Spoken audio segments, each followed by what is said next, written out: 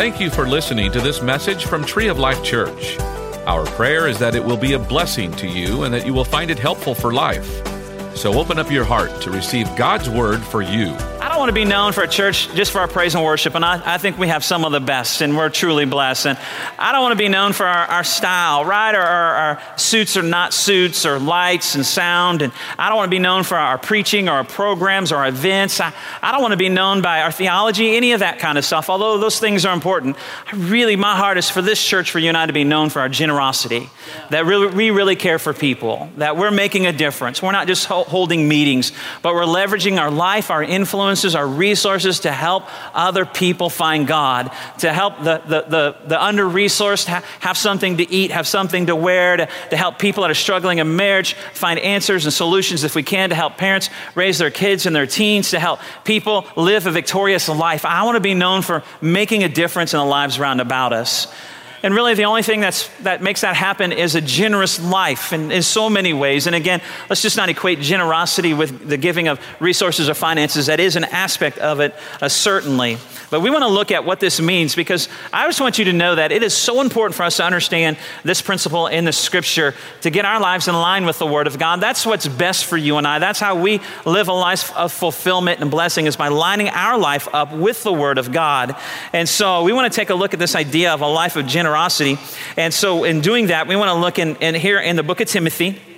And this is Paul has written a letter to his spiritual son, Timothy, a pastor. So you'll see Paul, we'll talk about the letters he's wrote to Corinthians, the church. He wrote some to Timothy, some to people, some to churches, but so many great principles and truths in all of them. And so he's writing this particular letter to Timothy, a spiritual son, and he's telling him what he needs to make sure you instruct your church in these things. And so as a pastor, that also applies to me, to make sure that I'm instructing this church in these things and principles so we can live our life by them. Let's take a look in 1 Timothy 6, starting there, verses 17 through 19. Here's what the word says. Command those, pretty strong word, instruct, tell, focus your church on these things. Command those who are rich in this present world not to be arrogant, nor put their hope in wealth, which is so uncertain. To which we all would agree, wealth is uncertain, especially in times that we live in. If you've been watching the stock market or the jobs report or the economy, the up and down, whether it be through political arena or through markets and what this dollar's doing here and what China's lowering, devaluing their currency, any of that kind of stuff. On and on and on it goes, that wealth in this world is uncertain. But put your hope in God, who richly provides us with everything for our enjoyment. Amen? The next one, verse 18. Command them, refocus them, instruct them to do good, to be rich in good deeds, and to be generous. There's our word for our series, be generous and willing to share. Now let me talk about that for a second. It says to be rich in good deeds. Command them to be rich in how you treat other people. I mean, that's basically what it means, right? Command them to be rich in how they treat other people. That we're to focus them on living a generous life. Now watch what happens when you focus on being generous to other people, or you live your life and leverage your influence, resources on behalf of others. Look and see what happens, the result in the next verse, verse 19. In this way, or because of that, they will lay up for themselves treasures as a firm foundation for the coming age being heaven, and so that they may take hold of the life that is truly life. Two things as a result of living a generous life. This is what we need to understand, because this will apply to us if we live a generous life. That number one, we will store up for ourselves treasures in heaven. And Jesus even talks about this. This is Paul writing to Timothy, but Jesus even talks about storing up treasures in heaven. So to you and I, that must mean that if we can set aside some things in heaven, they're for a reason. Come on. Now we live our life and we think, hey, it's just enough. I want to scoot by the skin of my teeth. I don't care. I just want to get in the doors. I don't care if I'm crawling or be drugged through there. Can I just say, not me. I want to enjoy the fullness of heaven. And if the Bible says that there is something to do with storing up treasures there or rewards there, it's for a reason. And here's what I do know, that eternity is a whole lot longer than this temporary life I live on the planet. The Bible says life is but a vapor, but eternity is forever. The vast majority, almost the entirety of our life will be spent in eternity. And the Bible says that you can store up some stuff there. I mean, okay, I'm all for that, right? But it says that you can store up stuff. A generous life will enable you to store up some stuff in heaven. But then it goes on to say this. Here's the second benefit. And you may take hold of the life that is truly life. Life truly lived the way God intended is a life that's generous. And the result of that for you and I is life of fulfillment and life to the full. That even though we're not in heaven yet, on this side of heaven, that we can live a life that is truly life. A life marked by our Heavenly Father, which is life better than just getting by this normal life. Amen? You know what I'm talking about, right? Heaven storing up things for eternity, but while we're on the planet, we can live a full life. The key Paul is writing to Timothy to instruct his church in is to live a generous life. Now, is this really a big deal? I mean, come on, let's make sure we get to heaven, number one. And let me say this, heaven is dependent upon your relationship with Jesus. That's it, right? We're not talking about generosity getting you to heaven, all right? I'm not talking about, you just need Jesus to get to heaven, amen? We're talking about when you're there enjoying the rewards that the Bible says that will be handed out. So obviously there's a reason for it. I want you to understand that. But is this really a big deal then? Well, if I was to give you messages based on the number of times something is shown in Scripture, this would be talked about a whole lot more often than what we talk about it. And maybe it isn't because people would say, oh, the church just wants your money. That's all the church is about and stuff. And I hear that all the time. And I get that. And that's okay. You make a decision for you and your family. But I want to show you what the Scripture says. But if we're going just based on how often something's mentioned in Scripture, we should be talking about this a whole lot more than we do. And let me just show you. The word believe, and we understand believe is a very important word. It is the basis of our relationship with God through Jesus. So the word believe is used 272 times in Scripture. The word pray, and we all would agree, pray or prayer is extremely important. We're to live a life of prayer. We're to be known through prayer. This is to be a house of prayer. The word pray is used 371 times in Scripture. The word love, which we would say is the theme of the Bible, if you will, but the word love is used 714 times in Scripture. But the word give is used 2,161 times in Scripture. If we're going just by how often something's mentioned in the Bible, we should be talking about a life of generosity a whole lot more than we are. But I know that there's some pushback here. But understand, the word is the word, and those principles still work in our life. Now, I think there's a couple of reasons. One, I think because we will struggle with this issue. I think that's why it's addressed so much. When you're talking about people giving of them time, of themselves, and of resources, hey, can I tell you, there's a lot of pushback here.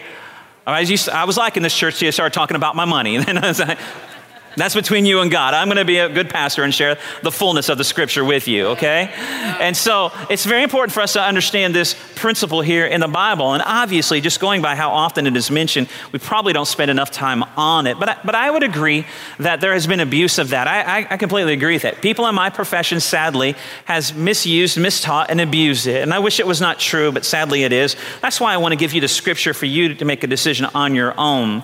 And here's what also I believe why I see you so many times in the Bible, because at the heart of God, it's what He's all about. At the heart of God, it's what He's all about. In fact, John 3:16, God so loved the world that He gave. He responded to His love through giving to you and I. The whole Bible is about this generous God and that He gave to you and I. And the message of the Bible is when you come on the receiving end, you become a generous person yourself.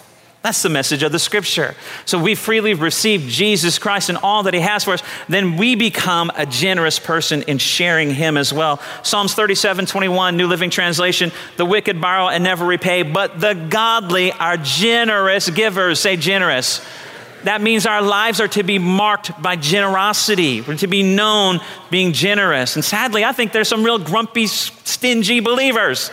And I don't understand that. Life is so much more fun, so much more fulfilling when we're generous, when we're like our Heavenly Father.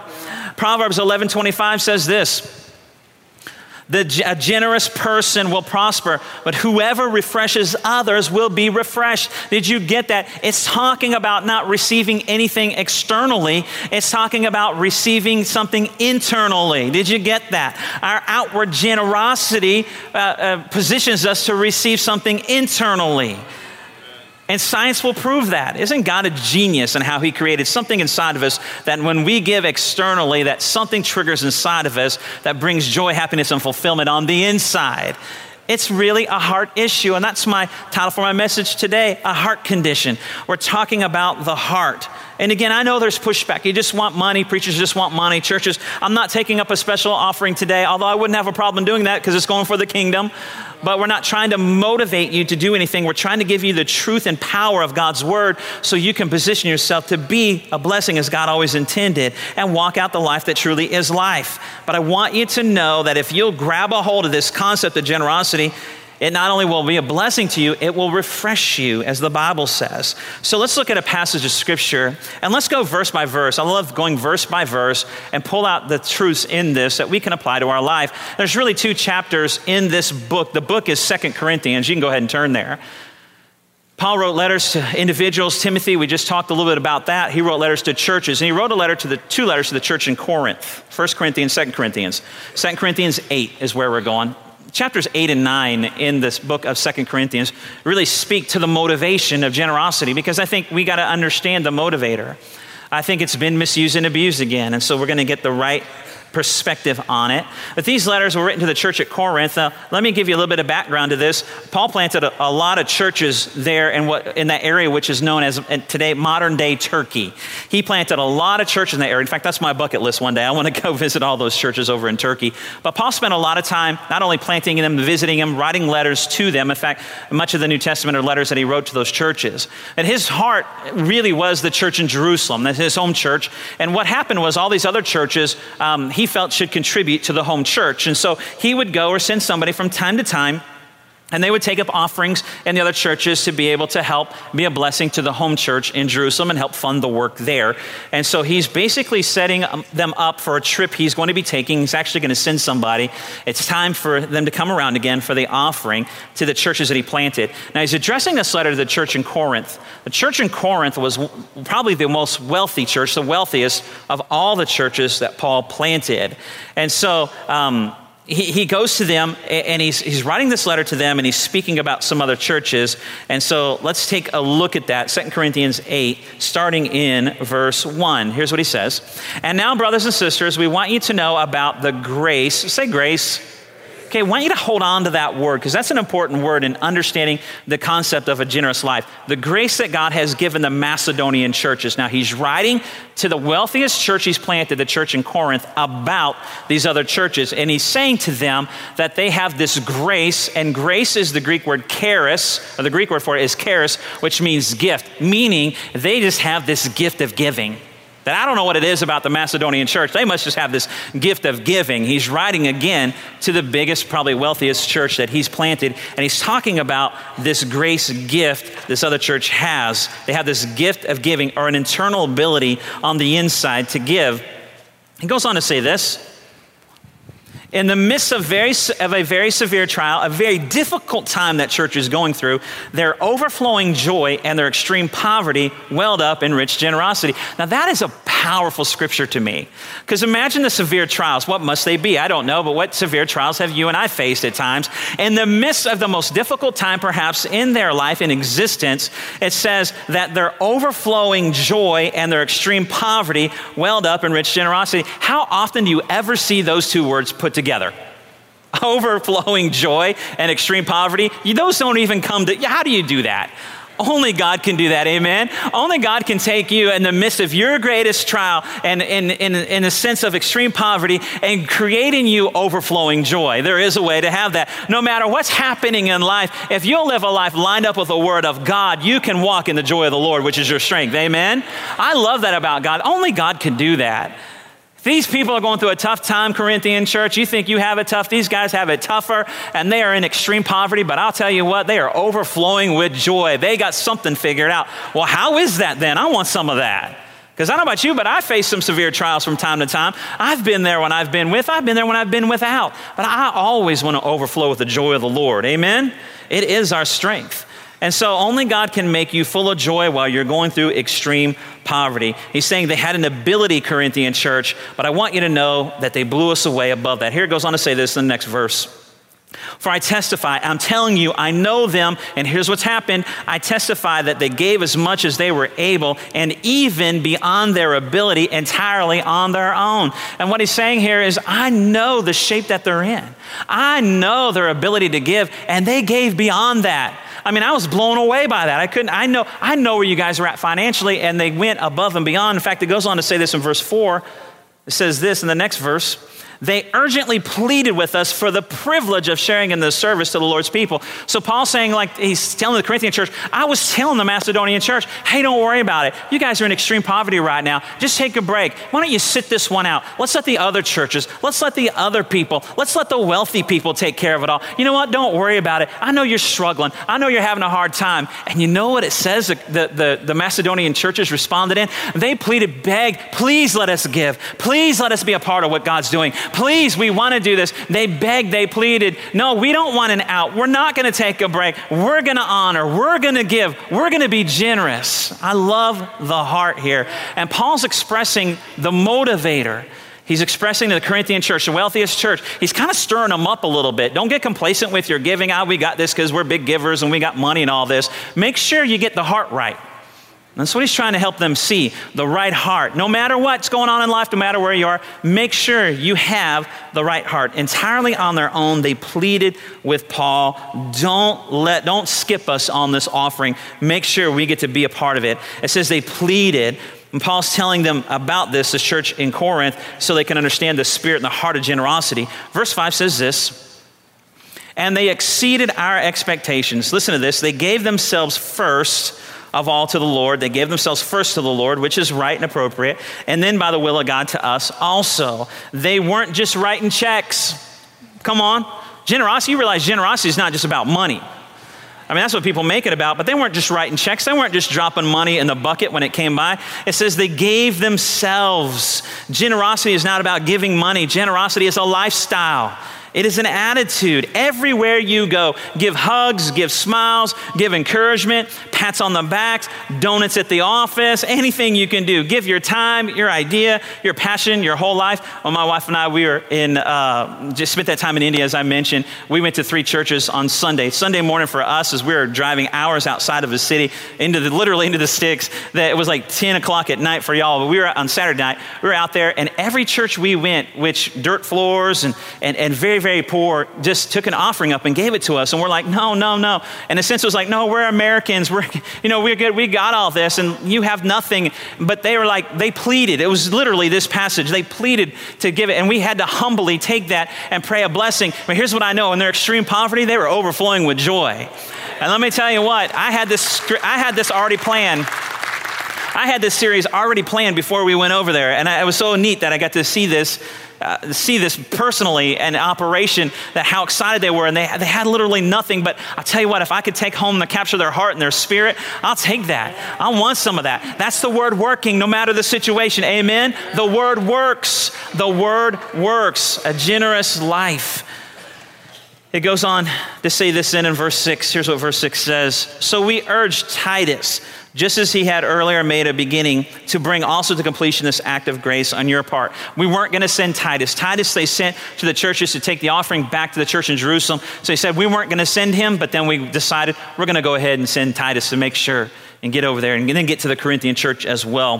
He says, we're going to send Titus. Titus is going to come by. And actually, so they're telling the Corinthian church this because Titus is going to come by. I want you to be ready for his coming by to receive your offering. Verse 7 says this, but since you excel in everything, Corinthian church, since you do so good in everything, I mean, you are the model church. You do so good in faith, in speech, in knowledge, in complete earnestness, and in love we have kindled in you. See that you also excel in this grace of giving, this heart of giving. See that you make sure that you have the right internal motivation, this grace to give. Don't let that slip. Don't let that slide. Don't let anything else get in the way. And look what he says next in verse 8. I am not commanding you. Isn't that interesting? It sounds like he's totally setting them up. But then he says, listen, I'm not commanding you. You don't have to do this. He said, don't let me pressure you. Don't feel guilted into it. Well, how can we let this other little church and do all that? He's saying, listen, if it's not in you to do this, or you feel pressured or you feel guilty, don't do it. And I would say that to you this morning. Listen, don't be moved by emotion or don't be moved by videos or stories about India or anything like that. You be led of the Lord. You be led of his word. Then line your life up with the word of God. So you follow the scripture and don't follow man's promptings. So I'm not commanding you, and if you feel pressure, if you feel guilt, then don't do it. And he goes on to say this, but I want to test the sincerity of your love by comparing it with the earnestness of others. I want you to see the heart that people are operating in here, so make sure you have the right heart when you do it. And now he gives us the ultimate motivation. The ultimate motivation for our giving comes in the next verse. Here's what he says. For you know the grace of our Lord Jesus Christ, that though he was rich, yet for your sake he became poor, so that you through his poverty might become rich. And I got to say, that's a powerful scripture. But can I also just say, I think people misteach this. I think they teach this wrong. I think it's used out of the proper spirit of it. I think people say, see, God wants you to be rich. And listen, God wants you to be blessed. However you want to define that, you're to be blessed to be a blessing. But listen, I think that when you watch late night TV, which unfortunately I watch the late night TV guys sometimes, and they're telling me 10 ways and how to give my uncommon seed and give this and that so I can be rich and I can be wealthy. You know, here's what I know. God takes care of all my needs according to his riches and glory. Amen. Through Jesus Christ. But listen, people will use this as a motivator. If you want to be rich, then you need to do this. You want to be wealthy, then you need to do this. And I think that's the wrong heart and the wrong spirit. Because as I read this scripture, what I really believe it means is Jesus left the wealth and splendor of heaven to come to this earth. Jesus left the streets of gold and the gates of pearls, and he left the things that we would just marvel at, that we couldn't even comprehend how extravagant it must be in heaven. He left all that to be born in a stable, the lowest of the low. He emptied himself of everything to be born in a feeding trough so he could make a difference in the lives of other people. Amen. I believe that's what it's talking about here. Yet for your sake, he emptied himself, born in a stable so that you could be blessed. Now, I believe what he's saying right here is Jesus was the example of taking what he had and emptying himself to make the lives of other people better. Amen. He left all that for the sake of making the lives of other people better, and that we're to do the same thing. He goes on to say this in verse 10. And here's my judgment. Another translation will say, here's my advice to you, what is best for you in this matter. Last year, you were the first not only to give, but also to have the desire to do so. Let me say this to you. Hey, you're doing great. You did great this last year. You were very generous. We had a lot of great things happen. And let me say this, verse 11, he goes on to say this. Here's my advice. Don't stop. Finish the work so that your eager willingness to do it may be matched by your completion of it according to your means. Don't stop. Keep going. Keep making a difference. Listen, you've been making a difference. Keep making a difference. You don't ever get to the place where you just say, well, enough is enough. We've reached enough people. We've ministered to enough people. We've supported enough missionaries. He says, don't stop. Keep going. There's still more people that need to know of Jesus. And he says, listen, and I'm saying that Tree of Life Church, you are so generous. The Family Life Center, how you serve people, Fall Fest, India, Mexico. You're so generous to people around here. Listen, but don't stop. There's still more to do. Our life is to be marked by generosity till we find ourselves in heaven one day where we've stored up those treasures. Listen, we're keeping going. We're keeping on with what God has for us. Verse 12 says this. Now, if the willingness speaks to the heart. Right? If you're willing, if you have the right motivation, the gift is acceptable according to what one has, not according to what one does not have. If you get the heart right, then God loves it, which means God is interested more in your attitude. Come on. God is interested more in your attitude. And when we take it in those terms, it levels the playing field. Well, I don't have as much as they have. Well, you're the Macedonian church. You may not have as much as the Corinthian church, but God's not looking at the amount. He's looking at your heart. Amen? You can overflow with joy. When the Corinthian church, you know what, at times may not have been overflowing with joy, but they would have in the natural anything anybody could ever want. But you know where overflowing joy came from? A life of generosity, which it wasn't about the amount, but about the heart attitude by which they lived. So let me give you the true attitude of generosity and what it looks like. I want to give you what the attitude of generosity looks like. Number one, give joyfully. How are we to have this heart attitude of generosity? How does that apply to our life? How do we live that out then? Because I want to walk in that. Give joyfully. You know, giving should be a joy, not a burden. You should give joyfully. We should do that. We hear all the time, random acts of kindness. People are, around the church. We hear that all the time. Someone going through Starbucks and paying for the car behind them, and they may never know what happens to that person, but man, there's something on the inside of them that feels like, man, I did something good, right? I remember my family and I, we were at Walmart one night. This was several months ago, and there was another Tree of Life family there. And we connected with them over in the pharmacy area, and we asked them, how you doing? They were talking about some needs that they had. They were there to get a bunch of prescriptions, very expensive actually. And so they were talking about how so much of their budget needed to go to the prescriptions that they were very limited that time on the groceries that they could buy for the family. They had to make a choice, and they needed the prescriptions. And so my wife, just boldly as she does, grabs her hand, says, let's pray right now, right in the pharmacy. I'm like, right here in the pharmacy? And looking around. And so she begins to pray for them, and which is a real blessing. And then we kind of went our ways, and we ended up kind of on this checkout lines next to each other. So as we're at the checkout counter right here, they're at the checkout counter next to us. And so we kind of finished our transaction a little bit before they did. And Jessamy goes, let's pay for theirs. Let's pay for their groceries. And I'm like, they're doing the transaction right now. I'm not sure. And so I'm like, how would we do that without, right in front of them or whatever that looks like? And right moment, I don't know what happened. Maybe they were putting something in the cart, but they both left that little machine to go put something in the cart. And Jessamy ran over there with her card and put it in there real quick and pulled it out and went back. And so the cashier lady's like, okay. And so they came back and it was paid for, and we hurried and scooted out. And this is a family, we're like, that's awesome, right? That's awesome. It's not like, look what we did, but it's that thing on the inside of you, that joy that rises up. It didn't have to be a whole lot. I was like, man, that was awesome to do that, God. And that's how God created it. So we look for opportunities. I don't say that to say, oh, look at us. Listen, look for opportunities. Give joyfully. That should be our heart, our life. Acts 20:35 says this: it is more blessed to give than to receive. That's Jesus saying it's more blessed to give than to receive. That word blessed in the Greek means happy.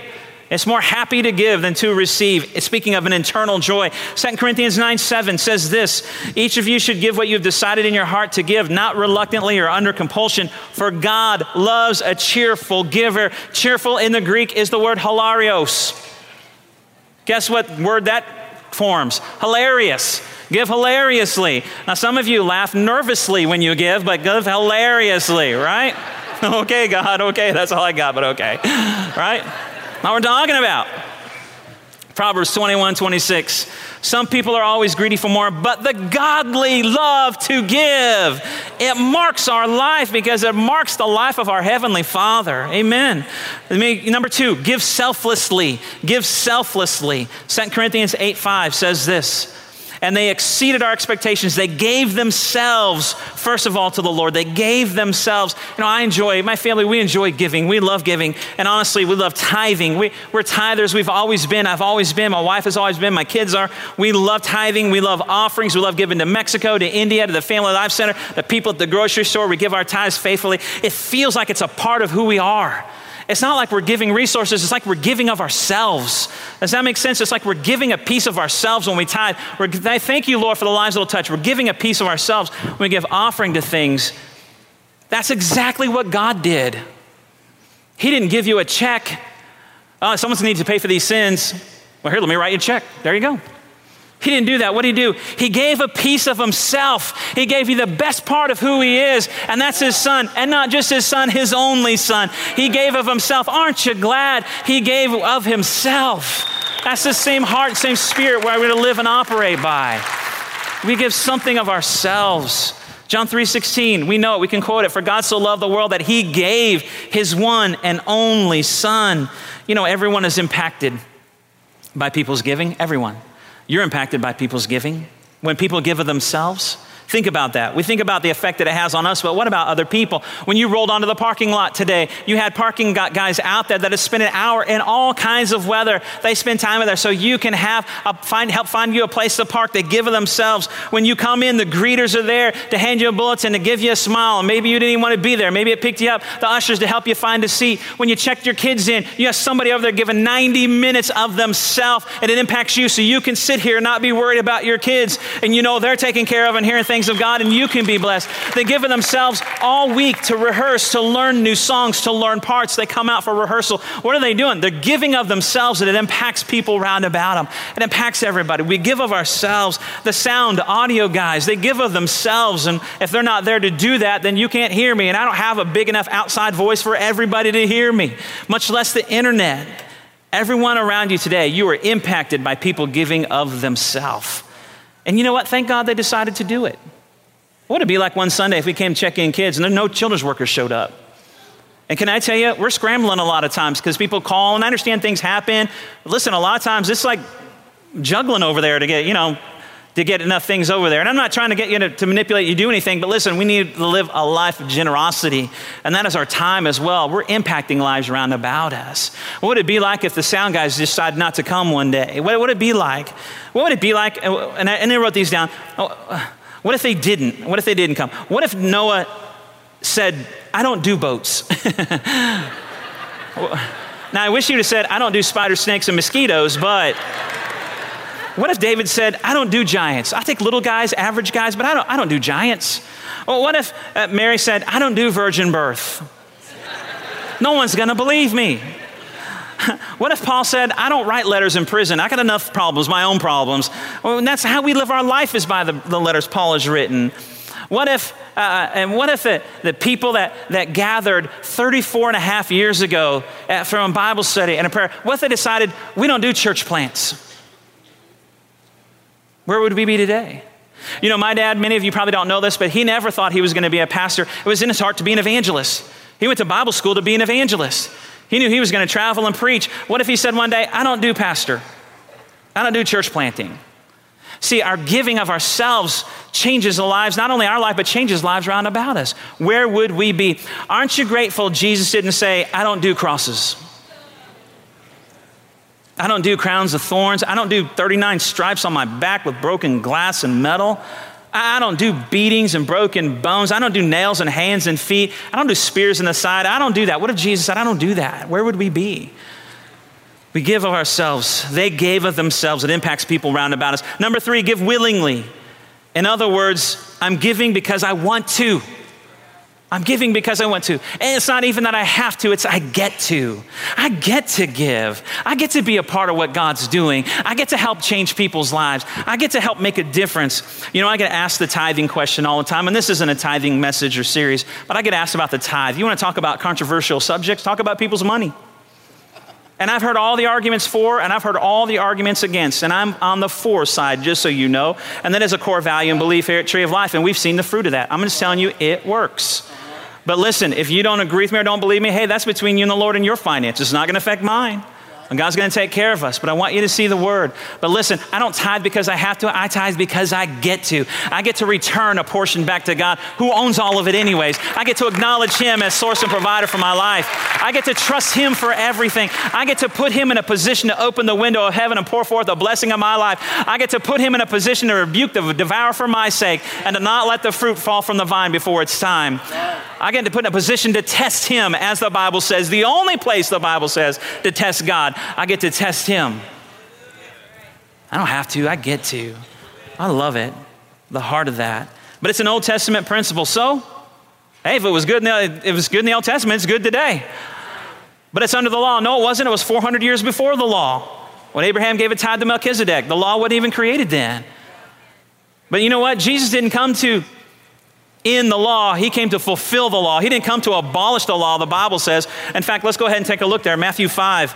Here's what it says, because people say, it's under the curse of the law. I've been redeemed from that. Listen to what Jesus said, though. I don't care what you say. Listen to what Jesus said. Do not think that I have come to abolish the law, the prophets. I've not come to abolish them, twice in the same thing, in case you misunderstood the first one, but to fulfill them. I came to fulfill them. But we're not under the law anymore. We're under grace, absolutely. And grace says, take it to the next level. Because understand, written on stone tablets of the law says, thou shalt not kill. We don't not kill people because it's written on a stone tablet.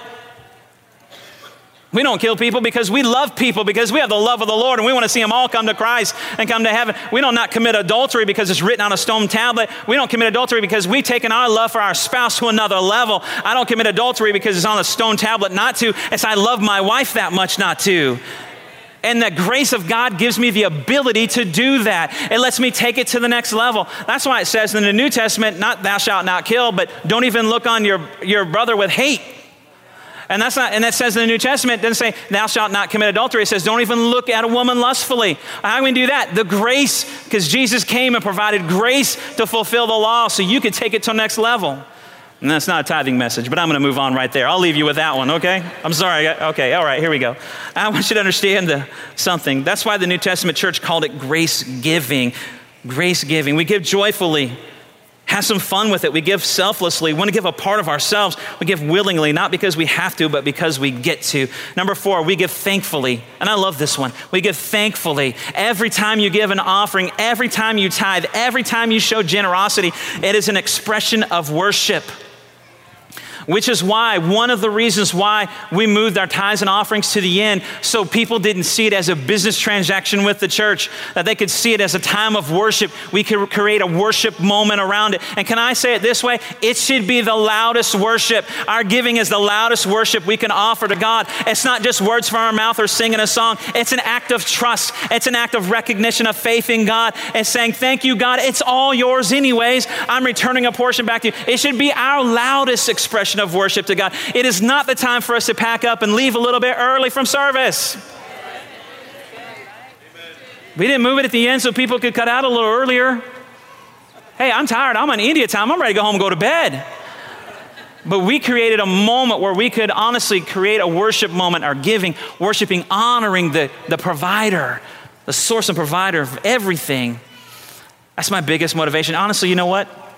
I'm blown away what God's done for me and my family. Every day I'm blown away what he's done for our church. I'm blown away that God lets me be a part of what he's doing here on the planet. I was tired this morning. I'm still, my nights and days are mixed up, but I was excited to get in the car to come here. I was excited we get to do this. I was telling Callie on the way here, look what we get to do. We get to be a part of all these great people. We get to do something bigger than ourselves.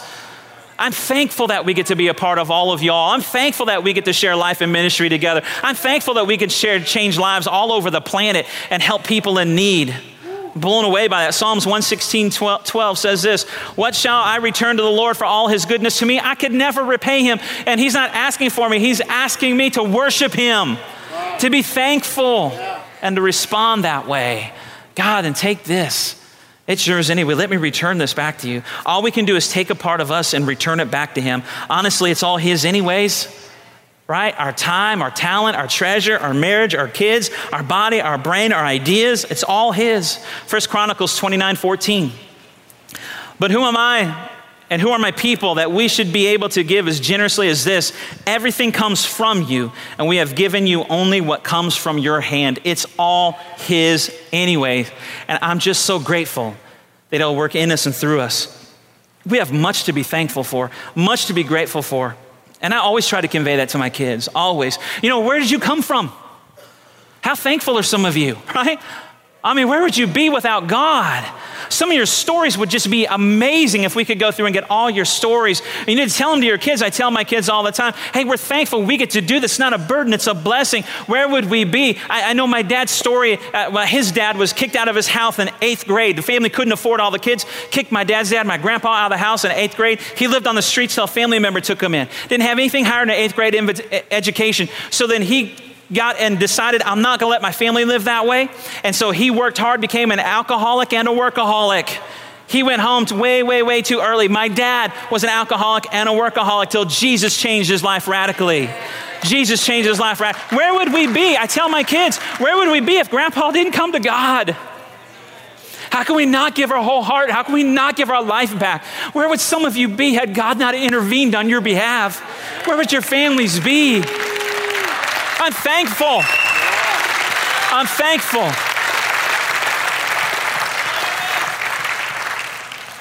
Thankful my kids are givers because they'll be blessed.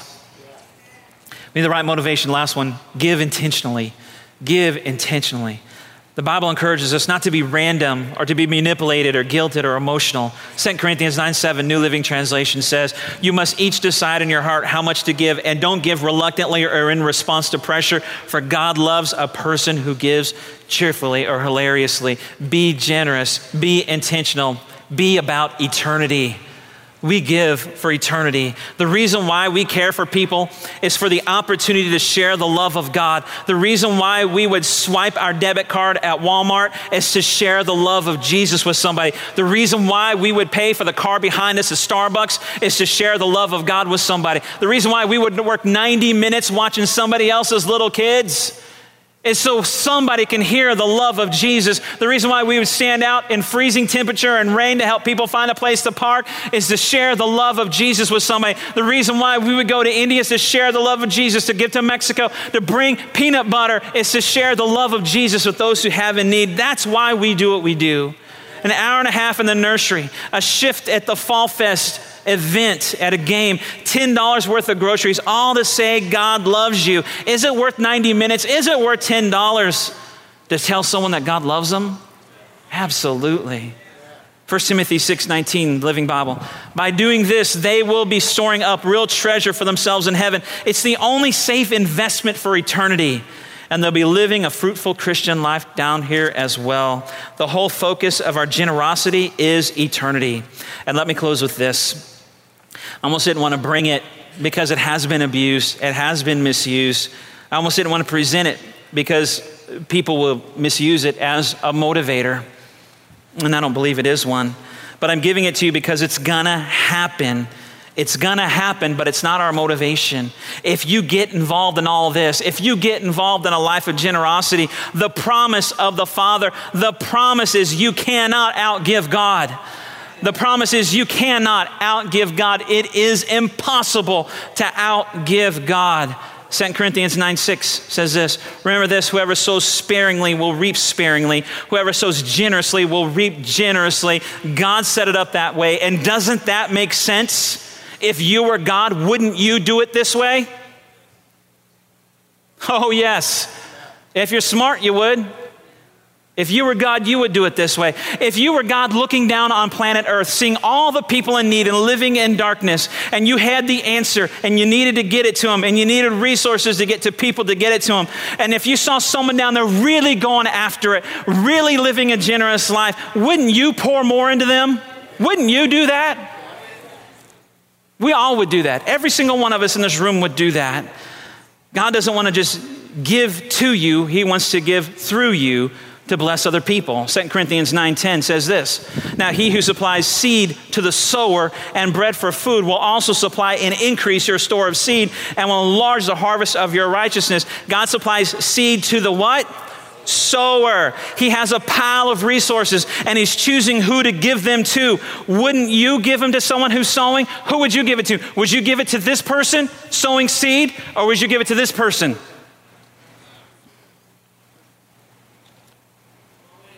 It's pretty simple. That's God's principle, not man's, not mine. That's the word. We would be the same way. You cannot outgive God. You just have to trust him. Live a generous life. It is a heart issue. Have your motivation right. We hope that you enjoyed this message. You can find more messages and information about Tree of Life Church at treeoflifechurch.org. We'd like to invite you to come visit us at 5513 IH-35 South in New Braunfels, Texas, or you can watch us on live stream. Thank you again for listening.